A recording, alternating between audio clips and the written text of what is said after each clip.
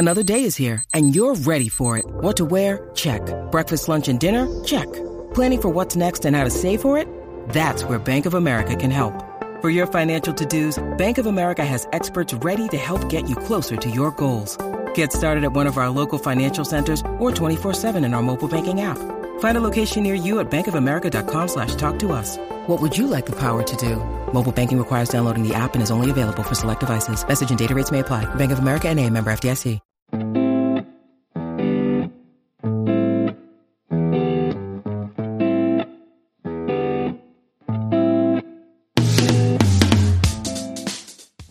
Hey, Alex here, and this is your long intro warning, but you're going to want to hear this.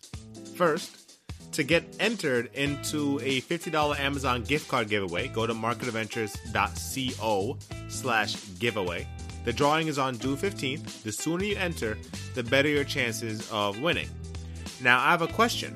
Do you know why we do interviews on this show? Why do I bring on non-stock market investors onto this show? Because, as our guest today makes it very clear, there's a different mindset necessary to achieve financial success. Anyone can make money, in or out of the stock market. But there's a difference between making money and securing wealth. And if you're truly going to take advantage of the information I provide in this show, developing a wealth mindset is a necessary trait. Now, get ready, because the next few days is going to be enough to change your life forever, if you'll only let it. Natalie is one of the world's top transformation coaches, a human capital development strategist, and a business development consultant who developed her financial savvy actually working on Wall Street as a former financial consultant. She worked with banks such as Credit Suisse, Goldman Sachs, UBS, and more. Now, I've never had an interview like this. I mean, she just had so much value to provide that I really didn't even have to ask any questions or lead or stare her anyway. She just laid it all out for you because she loves providing value. There's so much life-changing information here that we talk for well over an hour. Here's just part one. So I want people to understand that you should feel no shame that you don't know what you don't know. Yeah. Because the system was set up to keep us uneducated. The system was set up to keep us in darkness. The system was set up to keep us working, right? And that's why when you tell someone you're starting a business or you're doing an opportunity, they're so judgmental because the system has brainwashed them into thinking you need all these degrees and you need all these jobs. That's why people are almost willing to get 2-3 jobs, not realizing you're paying more taxes. Like if you get another job, you're legitimately only paying more taxes. Yeah. You're not making that much more money, right? But if you have an LLC, even if your business doesn't make money for the first 5 years, you are legitimately lowering your taxable income for the job that you worked. And so you can now maximize your 401k with your company, reduce your taxes even more, and write off more things in your lifestyle so that your family can begin to benefit more. So there's so many ways that you can build wealth even without ever making six figures, never ever making six figures and build wealth. Teachers are one of the top persons when you think about people who are retiring millionaires. Teachers actually are coming up as one of the top reoccurring type of candidates. And why? Because they're structuring, they're creating a strategy, and they're managing their finances. They're maxing out their 403, right? And use what is available to you. Stop listening to Grant Cardone because you and him is not the same. Play at your level and win at your level. You're not going to see Michael Jordan in his heyday go on a court, right, with a Charles Barkley and play Charles Barkley game. If he wants to win, he's going to play Michael Jordan game. And when Kobe Bryant played with Michael Jordan, Kobe Bryant is going to play Kobe Bryant's game. When Kobe Bryant played Michael Jordan's game, he's going to lose. When you go on a court, you have to decide whose game you're going to play. And the way you're going to decide that is to have a vision of who you are now versus the vision of who you're going to be in the future, and look at the gap between that and play at the pace that you are with the mindset of the person you want to become. And so when you're investing, it has a lot to do with psychology. Like just like when you're building your financial wealth strategy, it has to do with, your psychology, your vision of who you are. Where do you see yourself in the long run?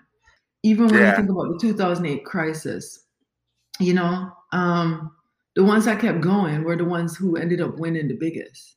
Oh yeah.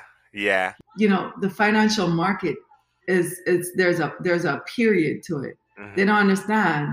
Every minute is a period, but it's also a comma, and it's also a new paragraph, and it's also a new chapter. But what people don't realize is some people have garnered a lot of excess cash, whether through credit card, cash advance, or, taking out money out of certain things, and they're putting that to play. If you put $10,000 on a Doge, with the volatility in the market, it doesn't matter. Like, you can make money because there's enough volatility. And I think that's something that crypto brings to so many spaces that even the hedge fund guys had to get in.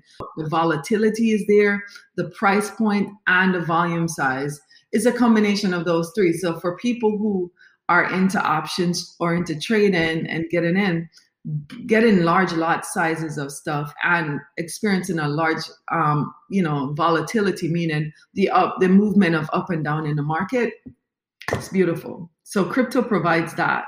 So hedge fund, as I said, the hedge fund plays, there's not too many plays there right now, except for the Wall Street bankers. There are a lot of new players coming to the market because of AI and because, of the new, the new things that are happening with the change. Like the next 5 years is going to be so different with the way we live, in terms of a lot more virtual things happening, things that we see on the Flintstones. I remember the Jetsons. The Jetsons. That was my show. God. Things that we would see on the Jetsons is now going to be the thing. You know what I mean? So, I mean, I think we need to, you don't know what you don't know is the first thing. And two, to allow yourself enough liquidity to have some play money, right? I think that's the number one thing too, to get through, different financial stuff, is to have liquidity. I think, last year, people who were liquid were really able to position themselves to take advantage of this, the quickness of the market, right? And people who weren't liquid, those were the ones that were losing their shirts. You know what I mean? So it was such a real difference. So if we start this conversation, really, really start it, we'd have to start with, what people need to do is build their financial security, making sure that they know their numbers, they minimize their numbers, they live way below their means, and start funding little accounts, $100 a week, $100 a month. 4 years ago, when I started over with nothing, I was willing to bet on myself, 4 children, 4 suitcases, a room in my mother's house. I set up my LLC right away. My mother thought I was crazy. The first set of checks that I made from my insurance business, I don't know nothing about insurance. So I studied, take my license, and again, it's the same psychology as how can I serve you? Well, how can I serve you? Made me $26,000 in my first 3 days in insurance, and $70-something thousand in less than 2 months, right? Because the approach is identify people's need and serve them. Well, when I did that, I structured my LLC, and because that's the biggest way to protect your gains, right? It's the biggest way to make sure that you benefit from what you earn first before Uncle Sam takes a piece. And so that was the best way to go forward, building my credit. I made sure my business credit was being built while I was building my personal credit, knowing that at some point down the road, I want to separate myself from my company to potentially sell it to somebody else, right? Because we also start these businesses and we forget that we are not our grandparents and we're not our great-grandparents, meaning back in the day when people built businesses, it was family owned and was passed down. Our kids don't want to do nothing that we're doing, right? So we got to get our emotions out of it, and we got to set up our businesses to be able to with the psychology of what do I want? What's your vision for your life? What's your vision for your family? The vision that I have is not going to be the same as someone else's. You know what I mean? We don't necessarily want to live in the same zone. So you got to know, where do you see yourself living? And that's the psychology, is oh, I made a decision and I'm gonna go straight to it. Strategy on a chessboard or anywhere at all is you gotta count your moves and count the counter moves that life could throw at you and plan for those counter moves while also moving to the point. Not in a straight line, because success is not a straight line. Success is deviation, right? What are the potential deviation? What are the potential distractions or things that could happen to slow you down or stop you? Or, if you got the wind knocked out of you, what would you do? So let me make it more practical. 4 years ago, as I said, I started over. And so I did my LLCs and, I started what people needed. How could I serve people, add value to their lives? And the next thing I did was, okay, what would it cost for me to go back and live on my own, right? And to be honest, my ego was in play and I didn't realize it because I had all these big assets that I walked away from when I left that situation. And so it was just like, I just wanted to show my kids that I could give them back that life. So I moved into a 3,000 square foot, townhouse. And quite frankly, it was a waste of money, right? My kids were always, because they spent so much time at my mother's house in my bedroom, we were always together. And one day I saw an article and it was saying, oh, the average rental price is, I think it was like, I don't know if it was $1,300 or $1,500, but I was laughing because I was like, ain't nobody getting no place for $1,500 to rent. Like, where is that? Yeah. And at the same time I laughed, I had a jerk in my stomach, like kind of like Holy Spirit saying, oh, so you forgot who you are. And like the next day I was at an event with my daughter and this lady was complaining about her rent. And I asked her how much she was paying. She said $1,500. And here I was paying $2,500. Mm-hmm. That didn't include my overhead, nothing. And so I was like, okay, cool. So I started to study my numbers, right? Because even though I was making a lot of money, I didn't know where my money was going. Yeah, I had a budget and my budget was pretty much, I wrote my numbers of what I was spending. Yeah. My budget wasn't me strategically telling my money how it needed to work. It was me writing what my money was already doing, right? Which was counterintuitive. And so what I started to do was look at, yes, I had a multiple six-figure client. And yes, my coaching was doing six figures. And this was the first year, 2019 now, first full year, or moving into the second year on my own. And so what I did was I actually thought about, well, what if I could live on less while making more, right? Because usually we're told live on less, which is the Dave Ramsey approach. And then you have the new schoolers saying, just make more. Just make more. The problem with living on less is that you have a locked mindset if you just focus on living on less and you can't attract more. And the problem with making more, if you don't learn to live on less, is you're making more and you're spending more. Mm-hmm. So I take an approach where I teach my clients how to create structures. And it's kind of the Parkinson theory that Profit First book also uses for writing Profit First, which I don't necessarily believe in, because who's trying to produce profits to pay more taxes? That's another note. But, it's kind of the same theory, the Parkinson theory, which says if I said I'm going to do a project and I say it's going to take 40 hours, it's going to take 40 hours. But if I decided that I only have 10 hours, it's going to get done in 10 hours. And it's a psychology, right? So the psychology can be applied to finances. If I divide up all of my money into small buckets and I give them specific order, then they will have to accomplish what I put them out to accomplish based on that bucket. And so if I'm trying to do something and it doesn't fit in that bucket, the answer is no, which also is a discipline factor for someone who lacks discipline, right? So by 2019, I now had separate banks with separate accounts, with separate specific strategy on what it would do. And because I did that, I was able to save just over 100,000 over two accounts, a money market account and a checking account. And I named it a house deposit account and an emergency fund account. And so because I had those two set up when COVID happened, I was able, like literally March 4th, this house went on the market, and I was able to put in an offer on this on March 6th. Wow. And closed on it on April 6th. And I actually made a full offer, right? The person actually came in lower than market because they were scared because they were over in Asia. Mm-hmm. And the house was on the market for a little while before they had taken it off and they put it back on. And so they just wanted it to sell because at this point, realtors were being told that going out to physically show a house was going to be a problem. They were worried about, what banks were going to do with the mortgage. There was just so much,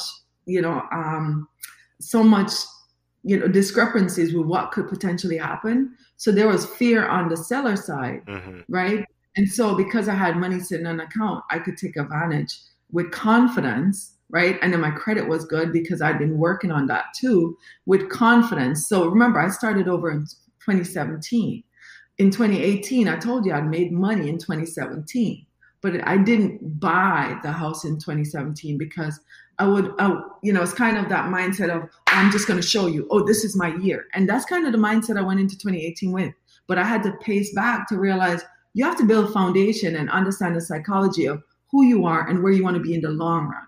You can do a power play in a short move, but then that's going to knock the wind out of you. And sometimes it takes you a while to recover. And then if your credit's not strong enough, you're going to get a higher interest rate, which back then I probably would have gotten like a 4%.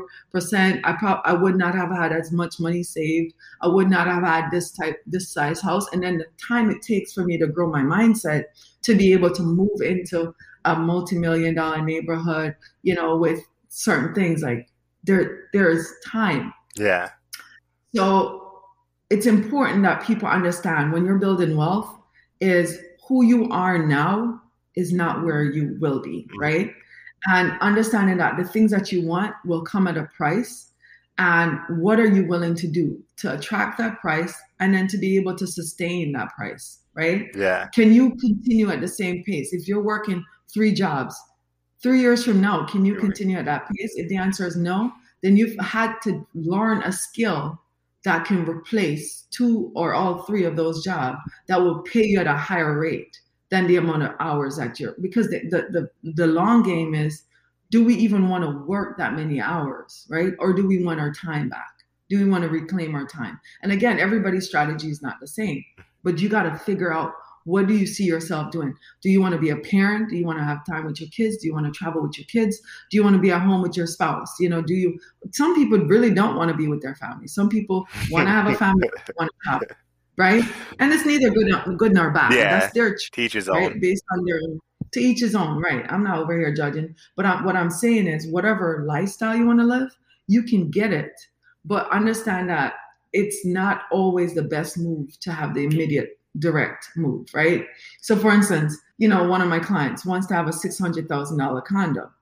She's in her 20s, and she was saying, she wants to travel, right? She doesn't really want to be tied down, but at the same time, she wants a little bit of stability. So I said, well, how many months a year do you want to travel? Mm-hmm. Well, where do you want to travel to? On average, what's the cost of those places where you want to travel? What kind of lifestyle do you want to live while you're traveling? And then how much money can you make in the periods that you're here? And then how can you live below that? And then how can you find additional streams of income to be able to fund what you're doing and make you more money and create more assets that are also making you more money, so that when you're traveling, you don't have to worry about money. You don't have to worry about, all of that stuff. And quite frankly, she's high 800 credit score. She's in her 20s. It's the same client that wants to travel. Now, if I never drill down to why it is that you want this? Why is it that you need this? What is this going to do for you versus something else? If I never drill down to that, I wouldn't realize she doesn't even want a place. She wants to travel. She doesn't want the encumbrance of owning that. Mm-hmm. But needless to say, if I was going to get her that place, the first thing I want her to know is going directly to buy that place is a liability. Why? Because that place is an asset that's not attracting any income, right? So can we get her 2 or 3 assets that can give her cash flow, that can get her an asset that's for a portfolio You know what I mean? That it's being paid for. And then when she's traveling, she can also sublet that asset and let that pay for her travels. So now she has three, maybe $150,000 house that she gets from, buying them, crappy houses, putting $50,000 in it, renting it out, and taking out the equity after a few months, doing the same thing, taking out the equity, doing the same thing, and then now having enough cash flow across all three. If she's renting each of them out for, let's say, $150,000, let's say that's $850, right? And she's renting them out, let's say for $1,500. I like using low numbers, right? She still has $700 across the board. That's $2,100, right? Yeah. Cash flow. If she wants a $600,000 property, she can use the equity from those to leverage into this one, right? From from rolling over into the three, she has her deposit, and then she has an additional $2,100 to support what probably is going to cost her about $4,000 a month. Now she's only paying half the mortgage, and guess what?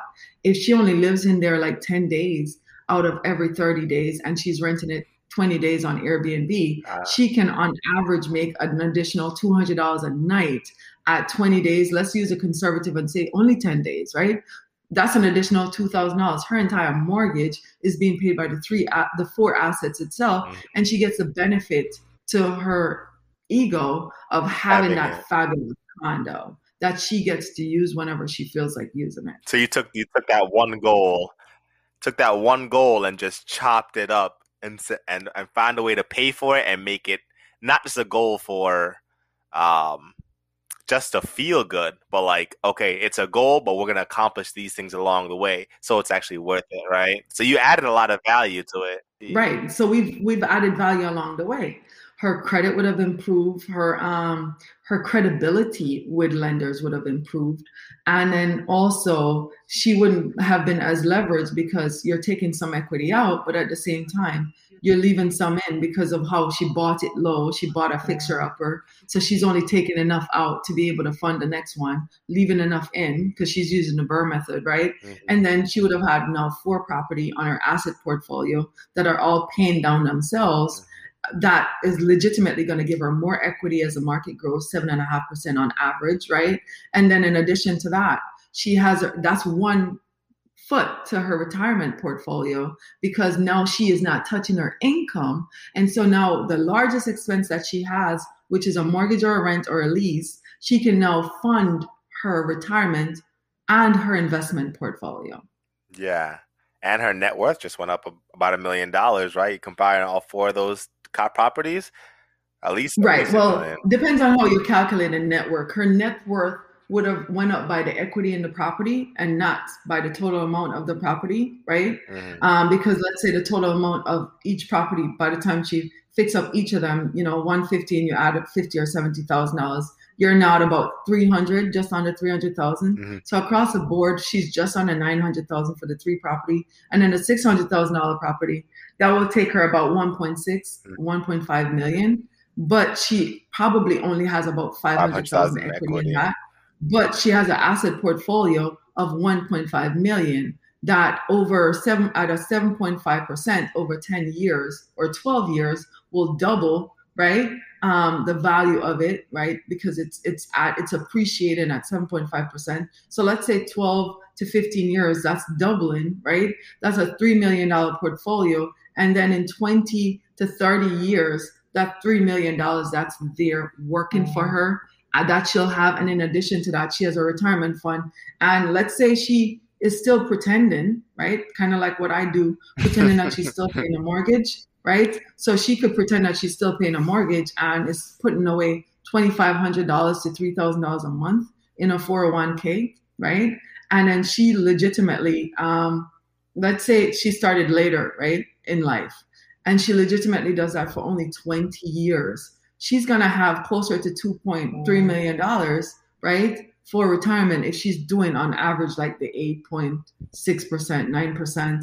She's going to have closer to $2.3 million just the 401k. And if she used another $1,000 and fund a retirement, right, you don't want to just have your retirement based on your 401k in your house. Yeah. Because that's just one side. We saw what 2008 have. Yeah. So you want to also have insurance. You want to have enough insurance to be able to cover everything, right?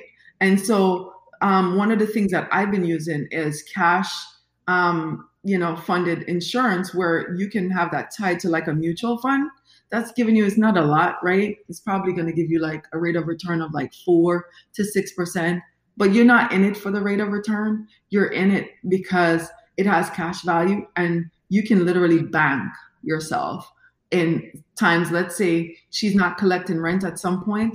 In 10 years, it's usually you can have it 10 years paid up or 20 years paid up, and you can have enough cash vested in it that you can borrow from it and never have to worry about, if a place is not being occupied. You can just take some from your insurance and fund the times when your thing is not being occupied. Or if you need a move in the market, you can take money from your insurance and fund a move in the market. You know what I mean? Without liquidating any of your assets.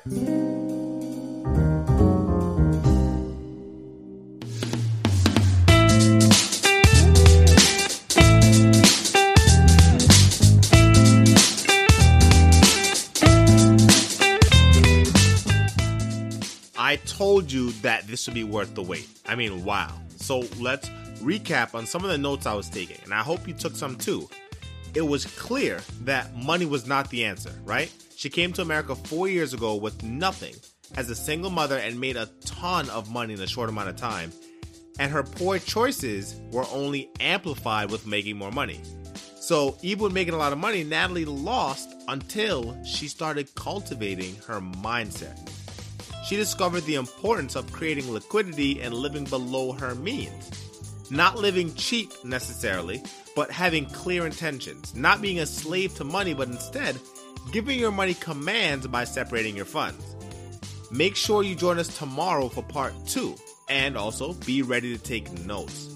Before you go, enter the $50 Amazon giveaway by visiting marketadventures.co/giveaway. The lucky winner will get a $50 Amazon gift card and a free subscription to my newsletter for a whole year.